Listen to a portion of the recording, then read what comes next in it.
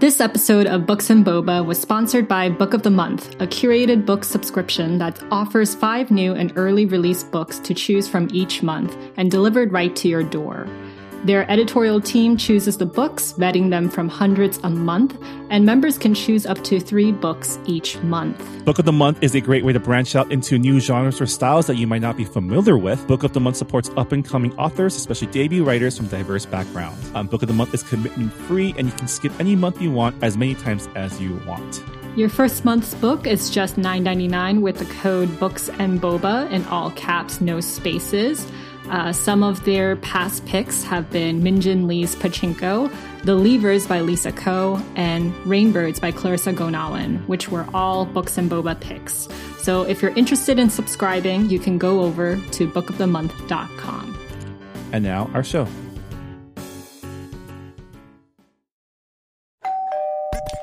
You're listening to Whoa! Potluck.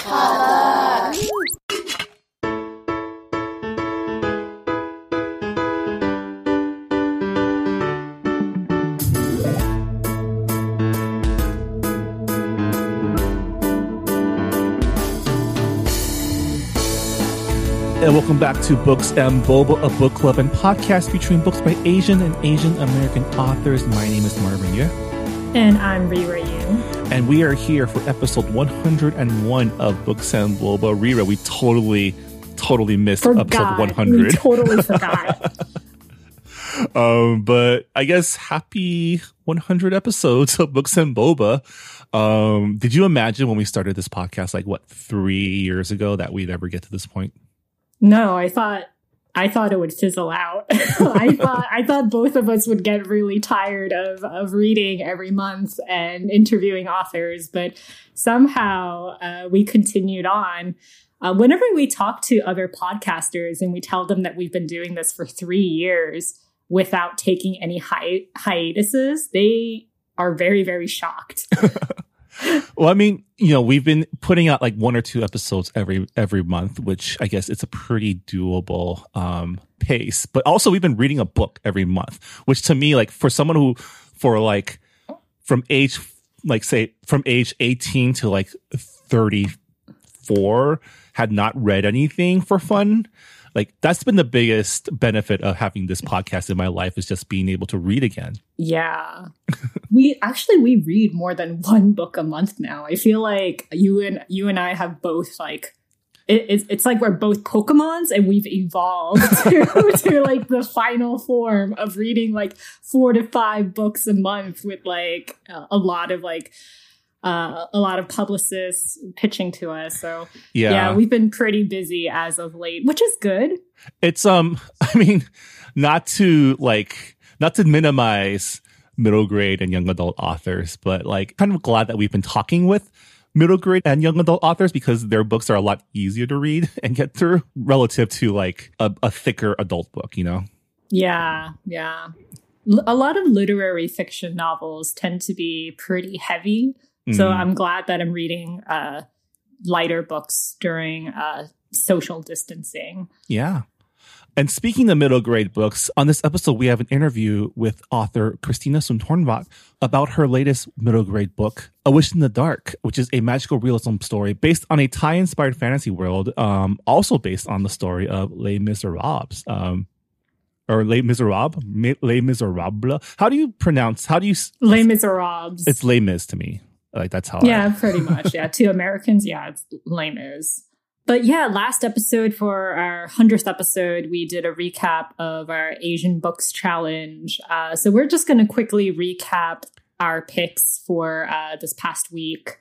Yes. So we left off at day 8, read the book, watched the adaptation. So we're going to go on to day 9. And the prompt was historical fiction with an Asian main character. And you and I picked the same book. I feel like there was only 1 book to pick in this category. That is so not true. out of the books that we read for book club, no, there's The Ghost Bride by Yang Se Chu. And then there's Everything I Never Told You by Celeste Ng, which takes place in like the 80s. That's true. But I think for me, this was the first book that came to mind. And that book was Pachinko by Min Jin Lee, the multi-generational epic of Koreans living in Japan. Yeah. I shared my thoughts on like the Books and Boba Instagram handle. And I mentioned it on the podcast before when we were discussing it. And Pachinko will always be like a very personal book to me in terms of like getting a glimpse of like how my family lived during that time. Mm-hmm. So yeah, I picked it because it was the first one that came to mind with the prompt. Yeah. And I mean, the first line of that book, which is "History has failed us, but no matter," takes on such like I feel like even right now history is continuing to fail us, you know. Like I think during this like time of coronavirus, like we are seeing firsthand how history is continuing to fail the people that like are the most vulnerable, and it's still up to us to persevere and like don't brush it off, because this is how it's gonna be until if something ever changes, you know. I'm just waiting for the COVID-19 historical fiction novels that's going to come out in the next like couple years. But moving on, day 10 of Asian Books Challenge, the prompt was YA novel by an Asian author. That is probably like the broadest prompt that's in our challenge. Marvin, what did you pick? Lots of great choices here. I went with the first YA novel I've ever read by an Asian author, which was Warcross by Marie Lu. I think I read this like back when we started this podcast. It was one of the first books that we were actually reached out to by a publisher to check out. And I've read both Warcross and its follow-up, Wildcard, and it's just a fun... It's like if Bloodsport met esports. It's just a fun twist on your classic sports competition story with like cyberpunk and sci-fi flavor, plus a really great, you know, like class narrative as well. Yeah, I read Warcross too, and I really enjoyed it.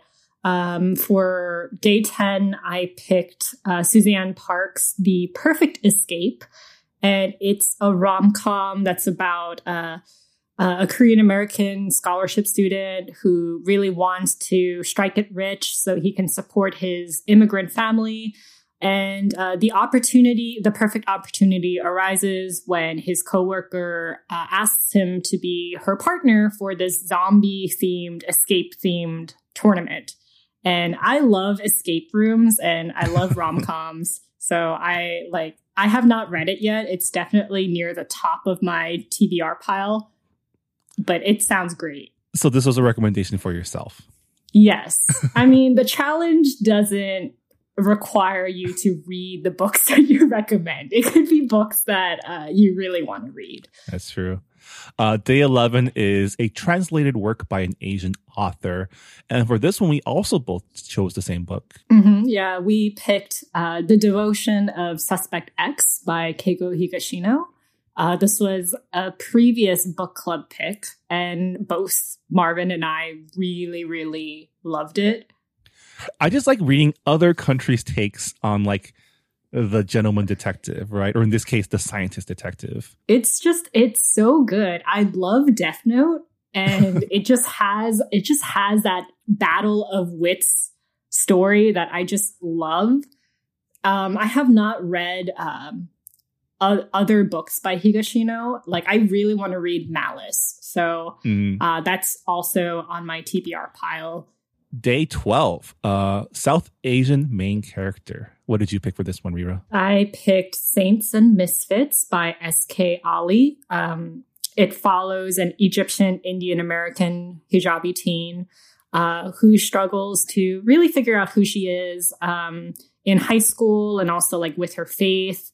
And also like in the aftermath of being sexually assaulted by like the golden boy of her local mosque. So it's definitely like trigger warning sexual assault. And I think there's like a bit of Islamophobia. I still think it's like a very important book. It's a YA book. It teaches young readers about, the Me Too movement and, victim blaming. So I think it's a very important book. What did you pick, Marvin? I picked I Hope You Get This Message by Faranaz Rishi, which is like Severance, another feel-good, non-existential book to read during this coronavirus times. It's a book about 3 teens, multiple perspectives, dealing with basically the world finds out that it's been a social experiment by an alien race. And they find out that in 7 days, the alien progenitors are going to decide whether or not to continue the experiment on Earth. And so, it's about a group of people realizing that the world might end in 7 days and what they're going to do with it. Wow, how uplifting. And one of the main characters is a Pakistani teen who is he's a computer genius, kind of one of those lazy, smart people, and trying to come to terms with whether or not he can forgive his sister for abandoning him. Day 13, the prompt was romance with Asian main character. Marvin, I saw your tweet and it just made me laugh so hard. I mean, okay, so I picked The Kiss Quotient by Helen Hong, which was our book club pick, I think 2 months ago, and still remains the only real romance book that I've ever read. And I think even in terms of romance books, it probably wasn't the most romance you could get, but it was already pretty romance for me, having never read one before. And I've seen you girls read these books, and now I'm like, is this what they are? Is this what they're all like, but more? Like more horny? Yeah, more horny. Yeah. I mean, I think The Kiss Quotient was pretty tame for a romance novel. Which is wild to me, thinking that there's more out there. I actually recommended 2 books for this category, one on the Books and Boba Instagram page and also on my personal Twitter. One of the books that I picked was J.C. Lee's A Sweet Mess. This book hasn't come out yet. It comes out in July. And it's about this Korean American woman who runs a bakery. And her business is being because of a really harsh review and a mix-up, her business is, kind of declining. And she finds out that the food critic that wrote the really harsh review turns out to be her one-night stand. So it creates a very awkward situation. And the food critic decides to try and help her bring her business back into success. And then the other book that I recommended was Alicia Rye's Girl Gone Viral. And it's strangely very appropriate for this time of social distancing because it's about a panic disorder. And she kind of gets thrust into the limelight after a stranger kind of live tweets an interaction that she had with a hot coffee guy. And because she doesn't want to be in the limelight, because she wants to have a very peaceful existence, she and her bodyguard, they decide to go to a remote haven, which turns out to be his family's home. So both of them are pretty much stuck together in a house for an extended period of time. And they're trying to sparks fly because obviously they're gonna have some attraction going on because you're stuck in close quarters. It's a romance book, right? So now that I've learned what this actually is, they horny, right? Of course. Of course. And day 14. Yeah. Favorite series by an Asian author. I knew which series you were going to say. I was telling Dan as I was writing mine, I was I'm pretty sure Marvin's going to pick The Poppy War. I'm 100% sure that he will pick The Poppy War. Well, here's the thing. There's a couple series that I really love, and I had already chosen two of them for previous picks. So obviously this was going to be probably my last chance to use this one too. So it's really the only place to put it. I picked the Poppy War series by R.F. Kuang, which is an ongoing series. The third book of the trilogy is coming out later this year, and I'm so excited for it. It has everything that I love about Asian-inspired fantasy, which is the Asian-inspired fantasy part of it. And it's just a really it starts off as you think it's going to be some sort of military school, kind of like Harry Potter type thing, but it goes straight into Order of the Phoenix. Order of the Phoenix level. Stage where it's now they're going to war, but now they're killing each other too. So it goes directly. Yeah, it goes from part 1 to part 2 so fast. A Fire Emblem, 3 houses, and obviously, this recommendation comes with several trigger warnings. There are a lot of scenes of either graphic violence or even there's a section of the first book that is based on the Nanjing Massacre, which was a very, very gruesome event in history. And R.F. Kuang kind of, I don't want to say she goes overboard, but she goes into detail about the atrocities that happened to this city, which in real life happened when the Japanese Imperial Army invaded China and put Nanjing under siege. I'm definitely not a series type of person.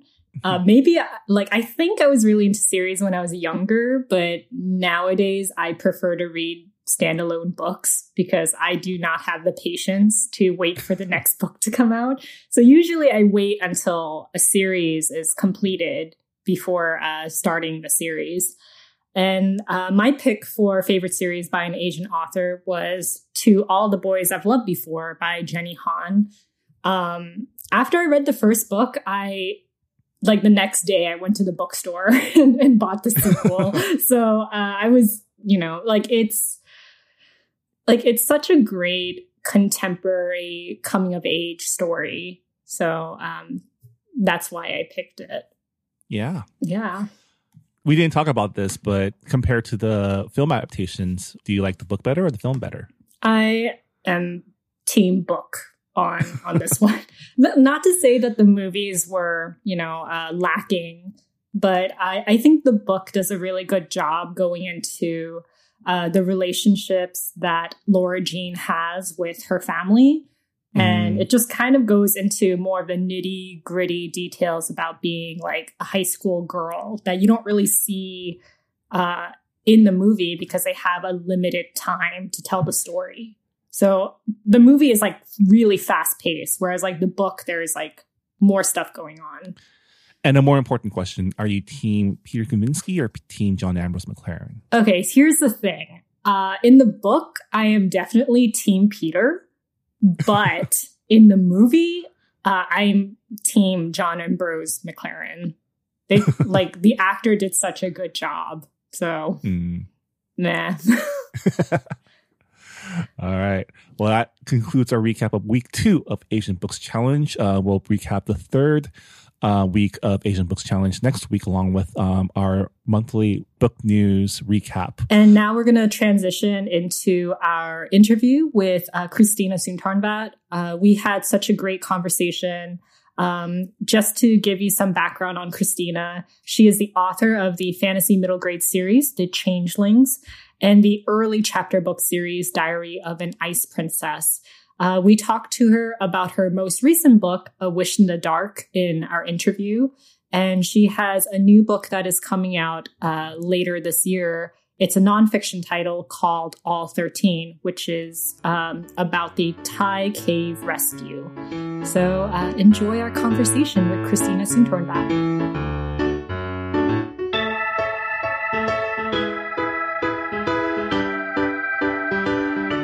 First off, thank you so much for taking the time to speak with us today. I know that things are crazy with the pandemic world, so we really appreciate it.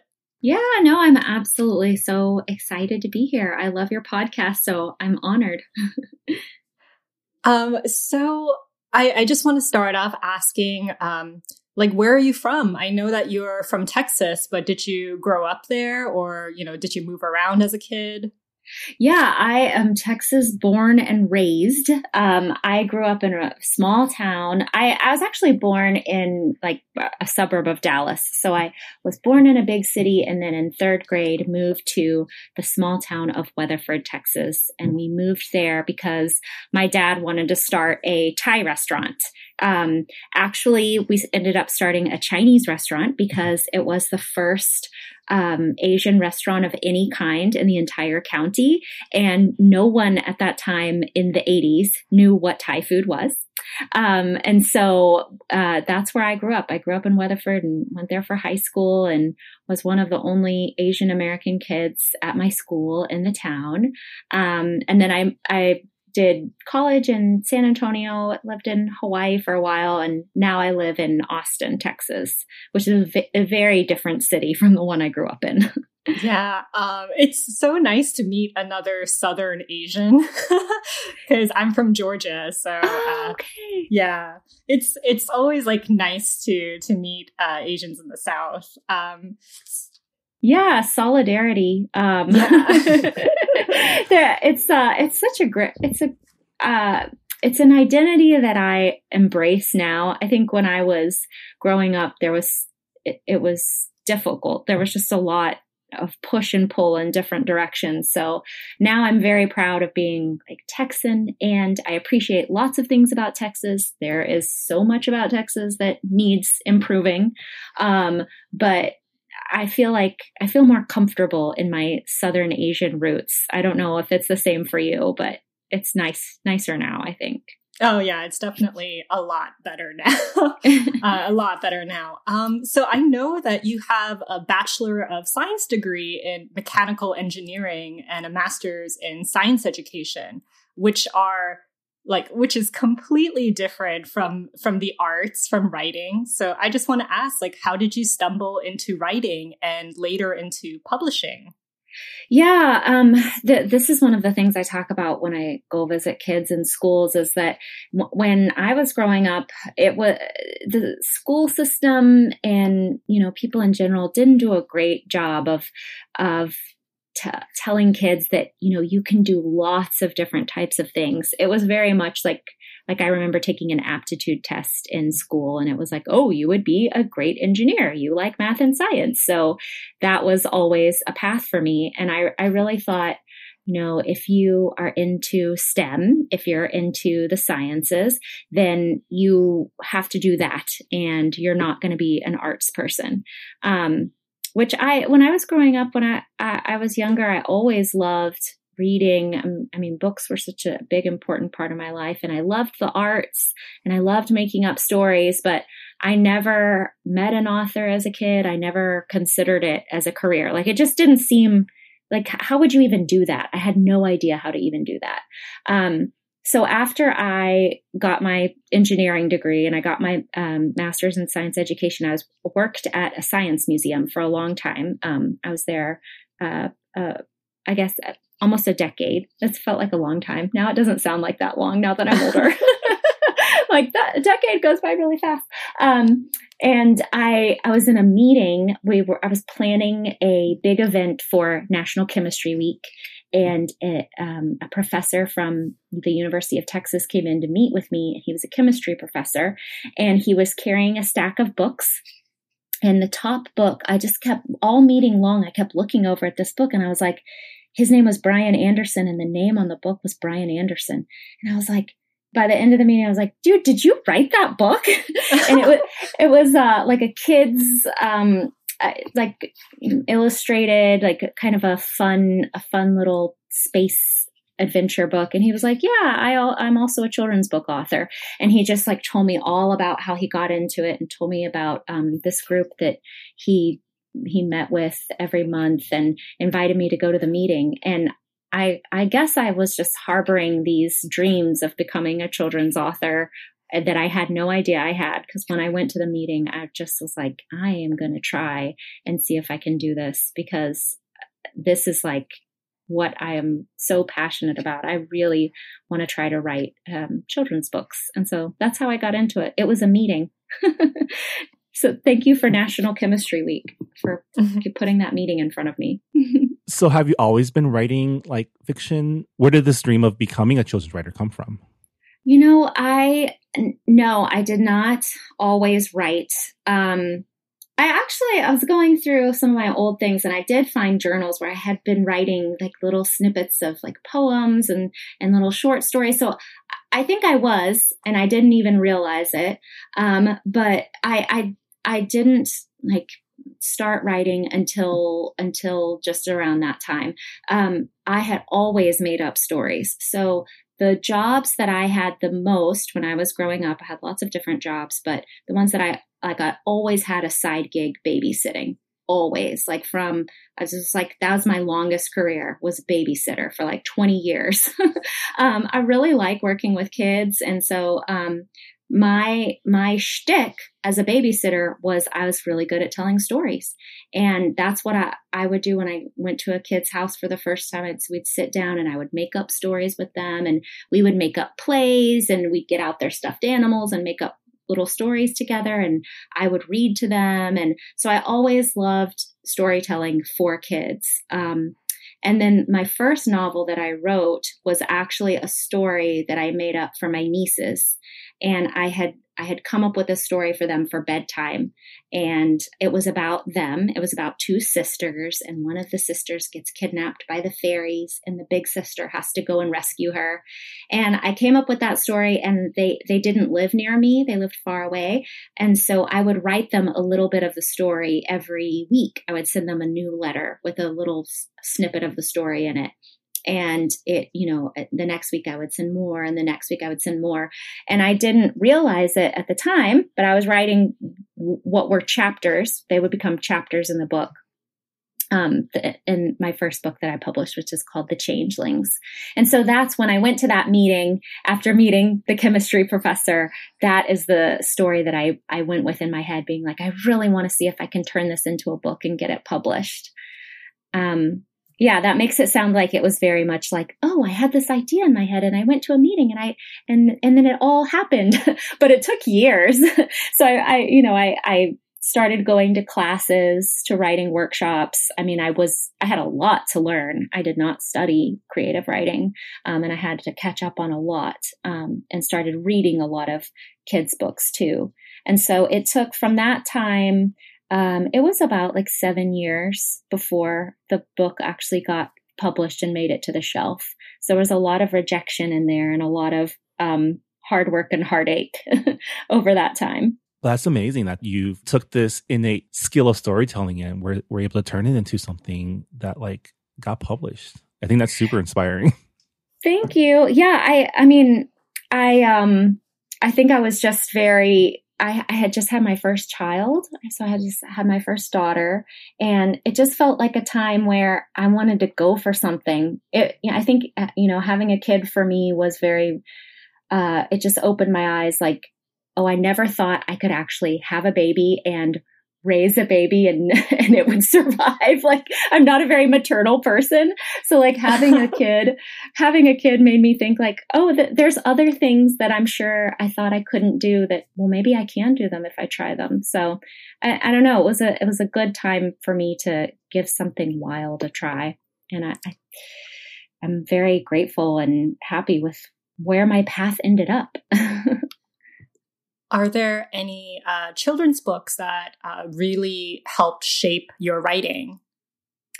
Yeah, I mean, I have like my favorites from when I was a kid. So like when I was growing up, living in Weatherford and hanging out with my parents at our Chinese restaurant. I don't know what y'all's background is, but everyone that I talked to whose parents had like an Asian restaurant or an Asian grocery store or something like that, we all commiserate of like how much time we had to spend with our parents while they were working, just like so bored. And just like, I have a friend, Min Lay, and he's a Vietnamese American author, and his parents I think they had a little grocery store. So we talk a lot about like sitting on the sacks of rice and just being like bored out of our minds in the days before iPads. The kids today are so lucky that they have iPads. But yeah, so spent a lot of time at the restaurant reading, and the books that I read the most and loved the most were all fantasy. So I read like a lot of Roald Dahl and C.S. Lewis and quote unquote classic fantasy stories. And I mean, those definitely shaped the type of writing that I love. Like I still love fantasy tales. The books that I think about when I was a grown up and I started thinking about writing fantasy, I remember really vividly reading Anne Ursu's Breadcrumbs, which I think it must have been published around like 2013 or 12 or something like that. And it was such a beautiful fantasy. It had such a classic feel to it, but it was very modern and very different. And that's one of the books that made me think, oh, I really wish I could do something like this. I wish I could write a story that felt like this. So your most recent book, Wish in the Dark, it's a magical realism twist on Victor Hugo's French novel, Les Miserables.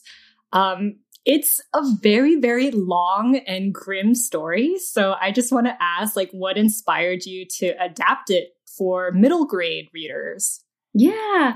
Yes. Les Miserables is the longest book I have ever read. I like to tell kids it's even longer than the longest Harry Potter book. And they're like, whoa, what? It's my favorite novel. Growing up, I read it in high school and then read it again several times as an adult. It's just a wonderful novel, wonderful story. And then after I became published and started thinking about like, okay, well, what am I going to write next? What story am I going to write? Les Mis just seemed like there's so much there that would make it a great middle grade story, a great story for elementary kids. There's so much action. There's a lot of tension, a lot of conflict. There's a chase and a hunt.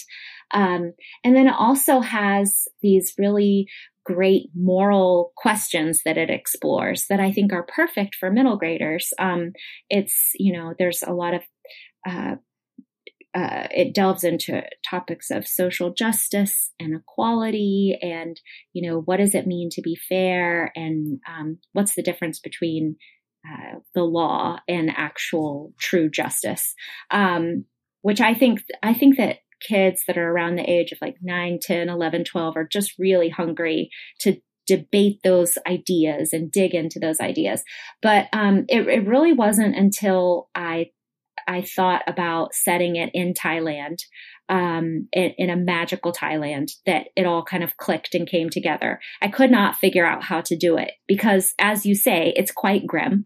It's it's a very serious novel, and the main character, what happens to them it's pretty rough. It's pretty tough. So it's hard to imagine like putting a child character through that.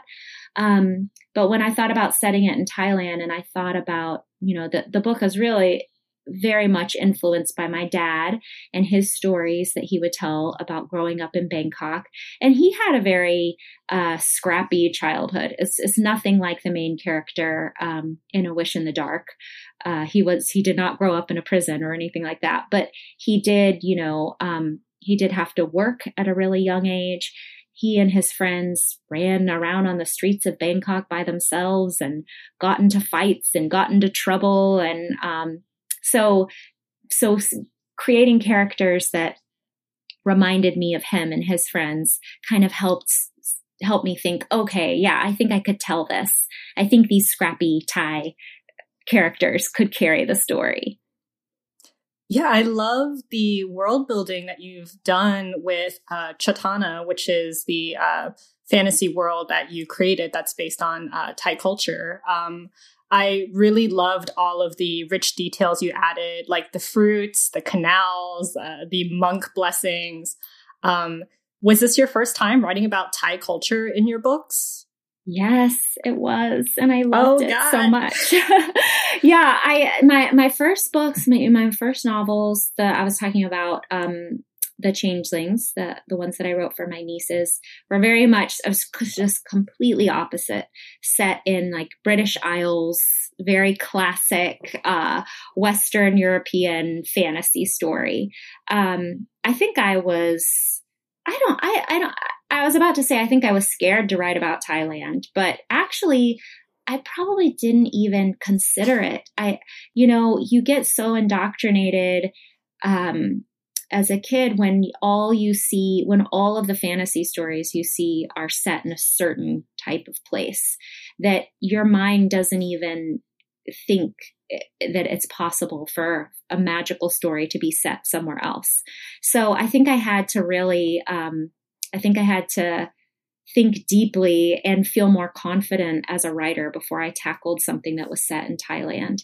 And I had so much fun writing it. And it just felt so natural and just like such a labor of love to write the scenes.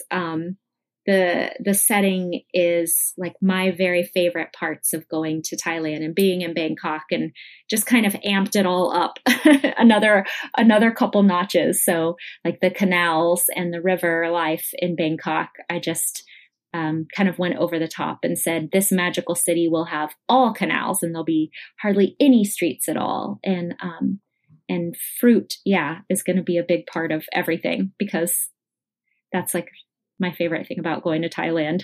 Of course, family is number one, but fruit is like number two. There are just some fruits that you don't get anywhere else, you know? Yeah. Like, are you a big fan of durians? I mean, I do love eating durian. Like in very specific ways. Like it has to be super fresh. I've never eaten it in the US. Like now I start to see it in Asian markets here in Austin, and I'm just like, I don't know. I think that sat on a boat or a plane too long. Like, I don't know if I can do it. Like, it has to be so fresh, and then I'm like, and who is going to throw away the trash afterwards? Is it going to be me? No, I don't think I'm going to be eating that. Like, it's just, a lot of considerations have to go into eating durian. But yeah, I love it. If you get good ones, I think it's really tasty. God, I was so grossed out when Pong was in like the trash can for his escape, because there's like all these durian rinds, and I'm like, oh God, like yeah. I can't. The smell, like, oh, yeah. Yeah, and it's been sitting in the sun in the trash for like a day. Yes. So, and when you're writing, your writing teachers and your writing workshop leaders always tell you, you have to make it hard on your protagonist. Like you have to give them big challenges, like don't make it easy. So I was like, well, I'm going to make it like the worst challenge you'll ever have. Like this is going to be a trial to end all trials. I mean, I think being in smelly trash is bad enough, but for those of us who understand the smelliness of a ripe durian, it's extra layers for us. Yeah, awesome. Right. I'm sure you had concerns about getting the Thai culture right in your story. I feel like a lot of authors of color, they tend to have like more rep sweats, more anxiety about getting every detail right. Whereas a lot of non-Asian authors who are writing about Asian culture, they might not put in as much consideration.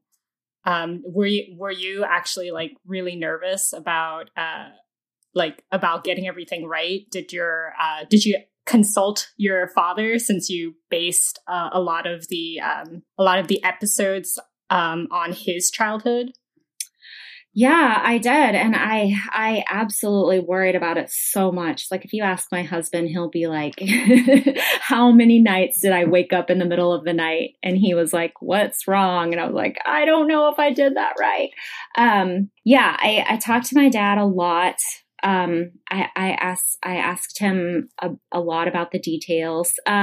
He was maybe less helpful when it came to that, because he would just be like, it's fine, honey, it's fine. Like, you know, don't worry about it. And I would just be like, no, Dad, you don't get it. So actually I leaned on author friends who are Thai.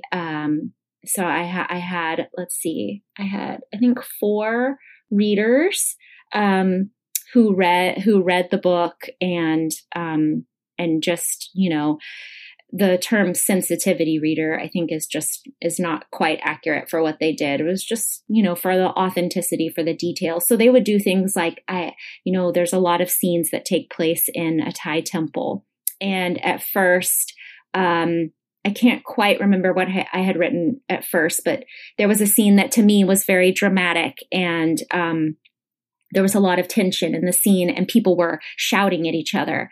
And one of my friends was like, I felt really uncomfortable with all this shouting. Like, I don't think people would be shouting in the temple. Like, I think even though it was like a very fraught situation, I think they'd be keeping their voices down. I was like, oh, you know what? That is totally right. Like, that's such a great catch. You would still be like in hushed voices in the temple. It's just so ingrained in you that you don't speak loudly, you know?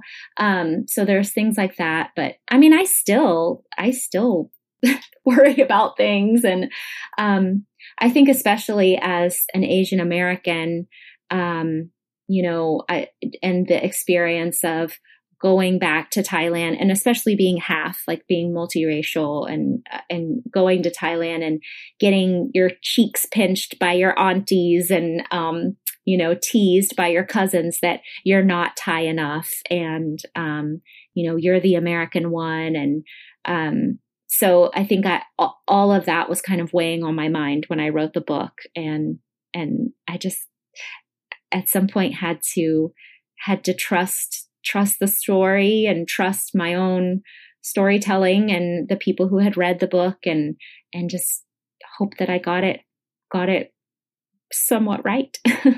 No, you definitely got it right. I think the setting of your book was, it was a treasure. Everything was so vivid.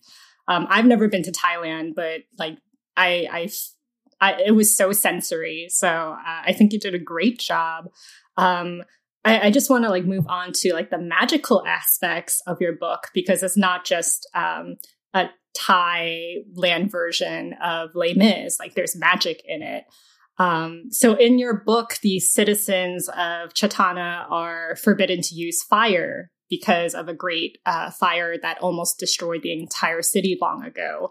And instead, they use magical orbs to cook, light their homes, and power their engines.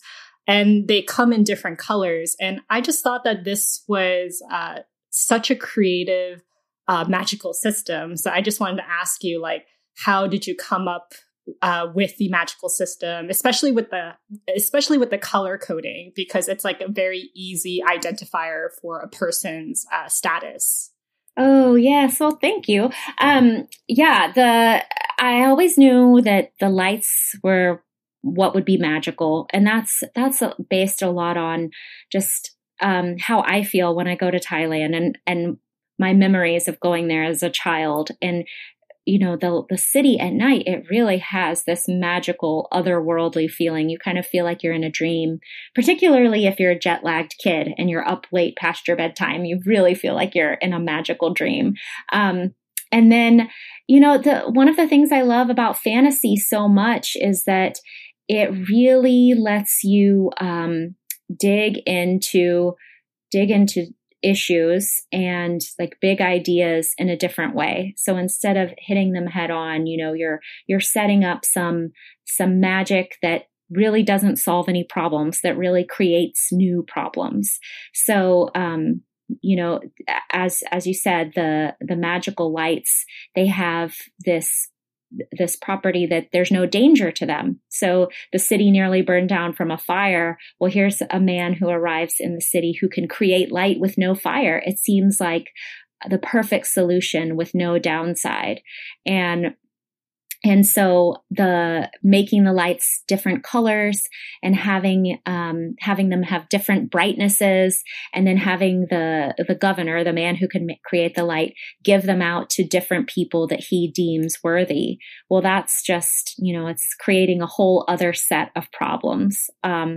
And then I think also like the engineer in me, the science person in me, was thinking very scientifically about it. Like, okay, these different light colors would have different properties, and there would be rules around, how much energy and how much power you could get from each one, and how long they would last. And so it was fun to come up with, and it definitely, I think, kind of allowed me to talk about the issues of equity and social justice in a different way, because it was magic. Yeah, I found it really impressive that your book kind of explored these really, really heavy topics like incarceration and wealth inequality, like you said, and like the myth of meritocracy, and of course, like revolution, in like a really comprehensive way to young readers. And I feel like you weren't coddling them either.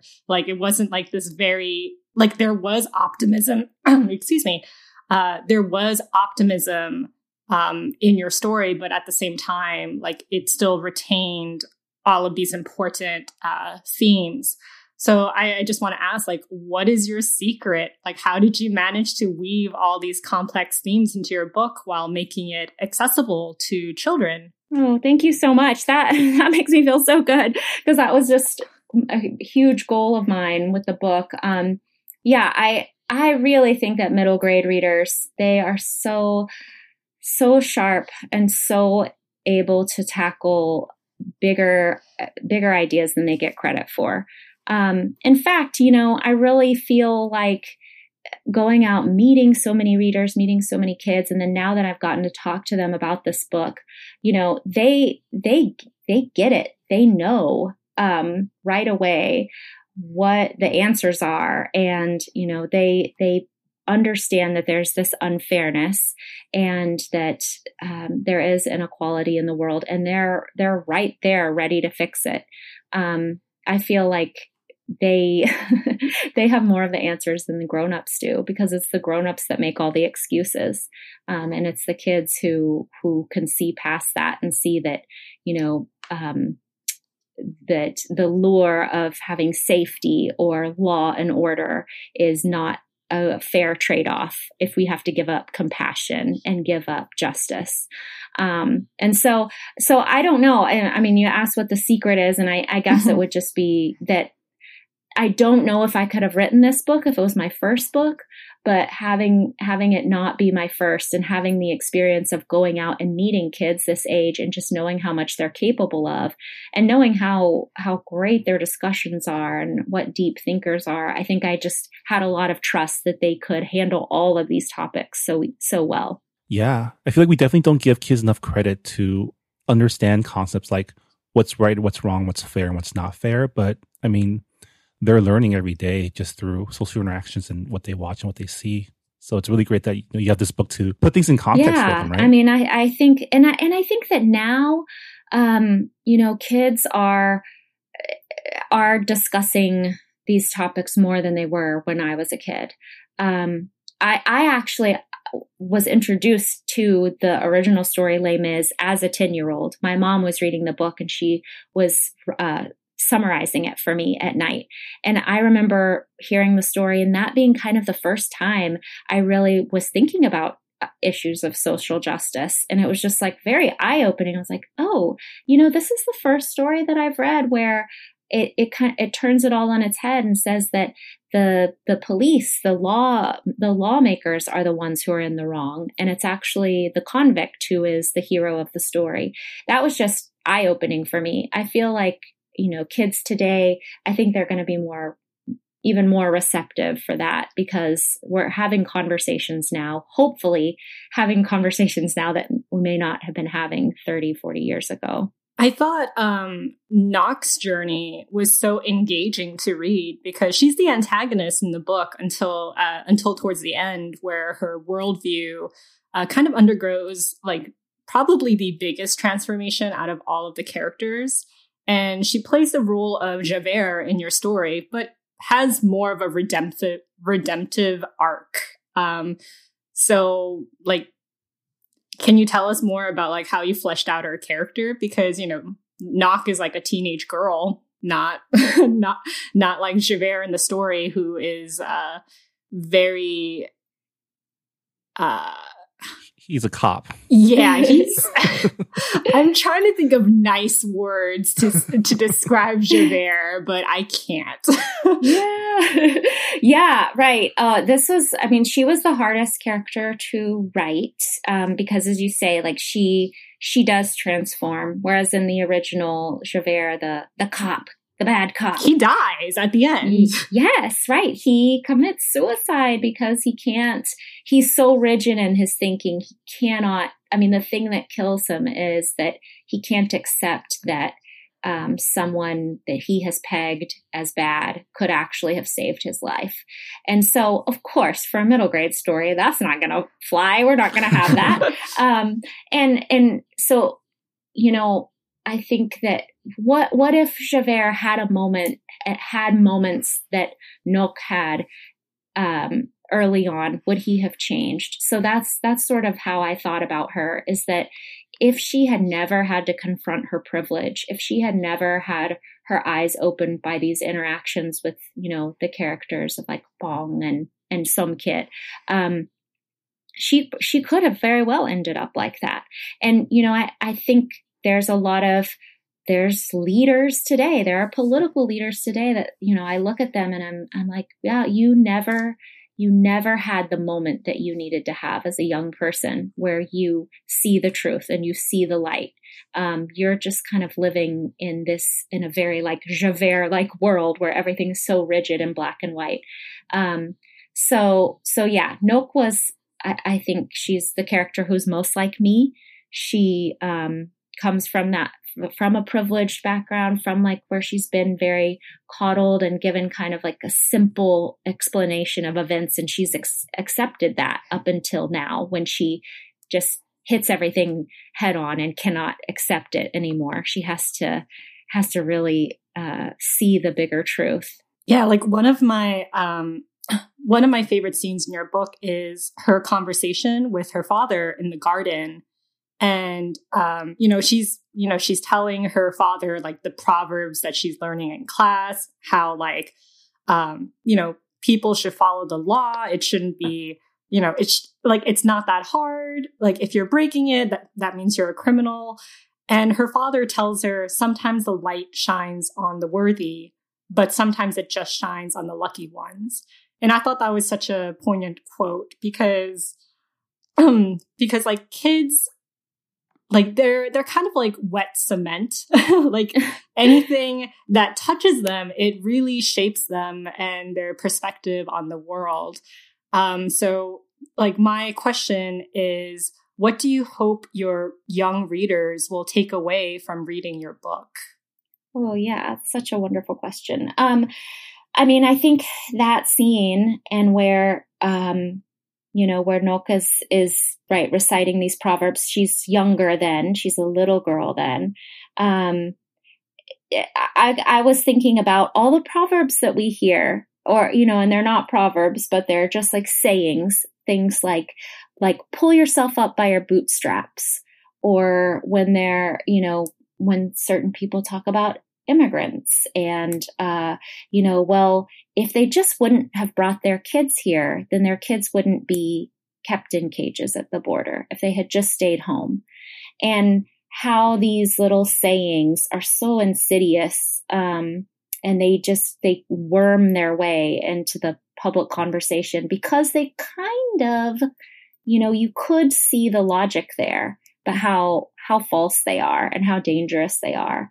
So if I think about what I want kids to take away from the book is I think it's just questioning, being able to question, and having I want to empower them to push back on any idea that gets accepted as the status quo. Like, well, is that true that if you just worked really hard, that you would be in the same situation as the people who get the good light in Chatana? I think asking those questions and picking those apart, that's what literature can do for you. You know, it can empower you by living through a story where you've had to pick that apart as a reader. Then you can go out into life and push back on the things you need to push back on. So I have a silly question for you.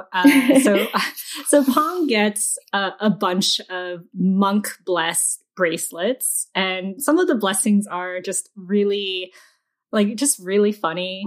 And like, I just want to ask, like, if you could have a blessing, what would it be? A small one, mind you, because the book teaches us that making like big prophecies is probably not a good idea.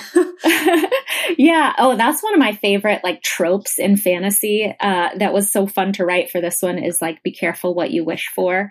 I love any story that's like a good wish gone wrong. I love those. So what would I wish for? That's so easy. I would wish that mosquitoes would never smell me. That would be like the best wish if that could come true. Definitely, if you visit Thailand, I'm guessing, because yes, it's humid. Yes, or Texas or Georgia. They're here now. I was out on a parking lot lunch date with my girlfriend, and we had the windows open, and I got bitten 3 times. Yeah, it's awful. There is no need for mosquitoes. I can't come up with any evolutionary need for them. We can get rid of those. So that's such a fun question. I was just thinking, I need to use that when I go out and talk to kids or do virtual visits. Like, if you could have a simple wish, what would it be? I thought Pong's ability, like, he kind of has this superpower in the book, but it's not really a superpower. He's super attentive. He notices things that others easily miss, like sounds and magic. Which I thought was a really unique ability for a kid, because most of the time kids, their attention spans are, kind of everywhere. And Pong seems to have this focus that's not really, really common in children. So what made you decide to give him this gift? Yeah, thanks for asking about that. I totally think that being able to pay attention is a superpower. I am so unlike Pong. I am so easily distracted. I mean, I think that's like my author side, is that I'm always somewhere else. I'm always thinking about something else, like coming up with a story or just thinking about different situations in my head. So I'm never present. And yeah, so giving him that ability was maybe my wish for myself to try to be more like that. But also I think, he's a monk in the making. He's got a lot of qualities that make him a good Buddhist monk when he gets to the temple. And that is, a skill, a virtue that you try to work on, that you try to practice, in Buddhism. And then just also for a character in a book, it's very useful as an author to have one of your characters be really good at paying attention, because then they can notice things for the reader that the reader, a different character would have missed. So it just opens up lots of fun things that they can do with this superpower. Yeah, usually the quiet ones are not the protagonists in stories. It's always the more adventurous and impulsive characters that tend to take the mantle of hero. I'm pretty sure if I read this book when I was younger, I would be like, I can be a hero. Like, I'm a quiet kid. It was like, maybe I can make a difference in a revolution. Just maybe. Yeah. Oh, you totally could. Everybody could. That's it's a superpower. I don't know if we can learn when mangoes are ripening. Like, he's so good at paying attention. But that would be a good skill to have for sure. I feel like my mom has that superpower, like, to know like when a fruit is ripe. Like, if I go to an Asian grocery store and there's like all these fruits, I cannot tell what fruit is ripe. And your mom can. I am woefully like the worst when it comes to domestic tasks. And my mom, like, she just knows like which fruit is going to be good in the next like 2-3 days. Like, it's, I don't know. It's like a Korean mom superpower, because we eat fruits like so often. That's so cool. I love learning that about your mom. That's awesome. So you have a new book that's coming out this October. Congratulations, 2 books in 1 year. That's quite an accomplishment. Can you tell us more about the new book? Thank you so much. Yes, this is like just a wild year. I actually have 7 books coming out this year. It's so strange. Yes. And it's just the weird way that publishing works, that, you know, you work on all these different things and then you have very little control of when they all hit. So I have 2 picture books and 3 chapter books and this A Wish in the Dark. And then in October, a nonfiction book for kids about the Thai cave rescue. So, it definitely, I mean, last year was insane. And I am so glad it's not last year right now, because I would be not be able to get it all done. So I was actually in Thailand when, the Thai soccer team, when the Wild Boar soccer team, got trapped in the cave in northern Thailand. I was traveling there visiting my family. And so I saw it. I think, my plane landed right on the day that they went missing. And so I was there just seeing it all unfold from like a little, regional story, like a little country story about this missing soccer team, to just like the biggest story on the planet. Right. And so after it was over and after the kids got rescued, I remember calling my agent, and talking to her and being like, I really want to write a book about this. I know that people are going to write kids' books, and I want there to be a kids' book that is written by someone of Thai descent. There's just a lot in the story that I think gets missed by Western media, and I want to tell that. And my agent was like, "Are you crazy?" Because we had sold A Wish in the Dark, and I think I was still in edits for that. And then we had sold a chapter book series, and I had like 4 chapter books that I had to write in the next 6 months. But I just really felt like I had to try to do it. And so we did get a book deal for it, and I flew back to Thailand and interviewed a lot of the rescuers, and I got to meet the kids. I got to meet the boys and their coach, and very just many sleepless nights working on the book to get it done in time. And so it's very exciting to have 2 books that are about Thailand and get like 2 very different reasons to talk about Thailand in 1 year. That it's been very, very cool, because there's not a lot of kids' books that are about Thailand and written by Thai authors. Yeah, and that's super important. I mean, I think I was just thinking about like just looking at the books that you've written and looking at even the covers, right? And how like if I was a kid looking through like my, those book club order sheets, I would have probably ordered these books just by the covers alone, just because it just spoke to me, Yeah. Oh, absolutely. I think that too. I'm just started reading a book with my kids that's called Keep It Together, Keiko Carter. And it just came out. And it's by a Japanese American author. And it has this cute Japanese American girl on the cover sitting by her locker with her backpack, and she just looks like the all American girl. And I remember when they did the cover reveal for that, just thinking, oh my God, if I had that in middle school, that would have just given me so much. It would have had such a big impact.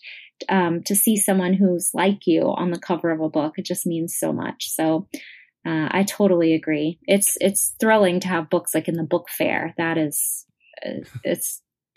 so meaningful. I can't explain it. So 7 books this year. Are you going on a lot of like virtual book tours then? I'm definitely doing lots of virtual stuff. I pretty much do everything virtual that I get asked to do. I just do it.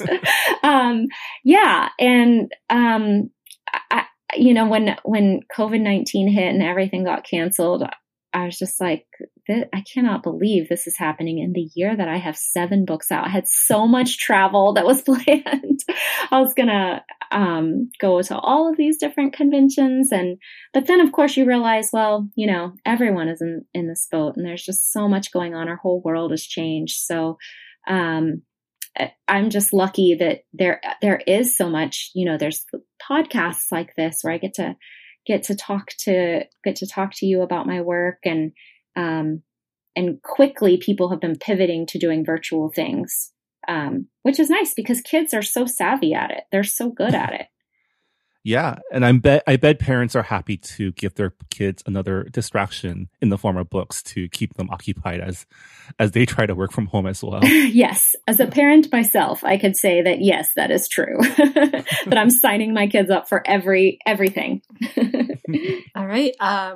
I think that's a wrap on my end. Marvin, do you have any follow-up questions for Christina? No, I think this was a really great conversation. Thank you again so much, Christina, for chatting with us on the podcast. Yeah. If people want to find out more about your books or follow you on social media, where can they go? Yeah, no, it's been great to talk to you. This has been a lot of fun. You can go to my website to see all my books, and I have videos talking about the books there. So that's soontornvat.com. And then on Twitter, I'm at soontornvat. Awesome. Thanks again for joining us. We have been talking with Christina Soontornvat. Thank you so much for chatting with us, and have a great rest of your 7-book year. Yes, you too. Thanks so much, guys. It's nice to talk to you. And that was our interview with Christina Soontornvat. Her book, A Wish in the Dark, is available now in booksellers everywhere. And watch out for her other, 6 books coming out this year. Yeah. It's quite an accomplishment. Yeah. Congratulations. Yeah. And that'll also do it for this episode of Books and Boba. A quick reminder that our book club pick for May 2020 is The Woman Warrior by Maxine Hong Kingston. We'll be discussing that in 2 weeks. Don't forget, Asian Books Challenge is still ongoing. Please let us know what your picks are on Twitter. And if you haven't started yet, it's not too late to catch up. You can find the Asian Books Challenge on our Twitter at Books and Boba, as well as our website at booksandboba.com. And we'll see each other next week, I guess, virtually. Yeah. Have a good week, everyone. Stay safe, stay healthy, and we'll see y'all later. Bye. Thanks for listening to Books and Boba. This podcast was hosted by Marvin Yue and Rira Yu and edited and produced by Marvin Yue. Follow the book club on Twitter and Instagram by going to @BooksandBoba and engage with us on Goodreads on our Goodreads group. You can also check out past episodes of the podcast by going to booksandboba.com and by subscribing to us on your favorite podcast app. Books and Boba is a proud member of the Potluck Podcast Collective, a collective of Asian American hosted podcasts featuring unique voices and stories from the Asian diaspora. Learn more about the collective and check out our fellow Potluck shows by visiting the website podcastpotluck.com. Thanks for listening.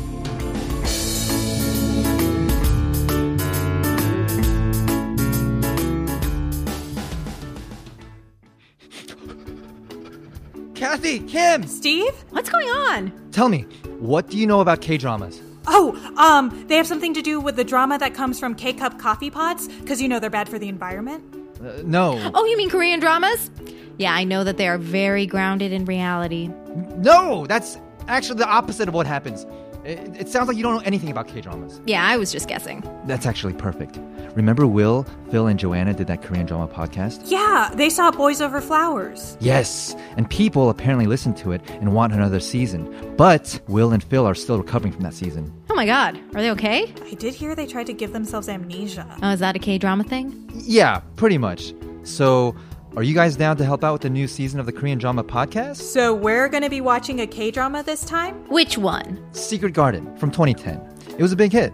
And if you're down, check out the Korean drama podcast at koreandramapod.com. Kaja! Am I going to see Sana Towel Buns?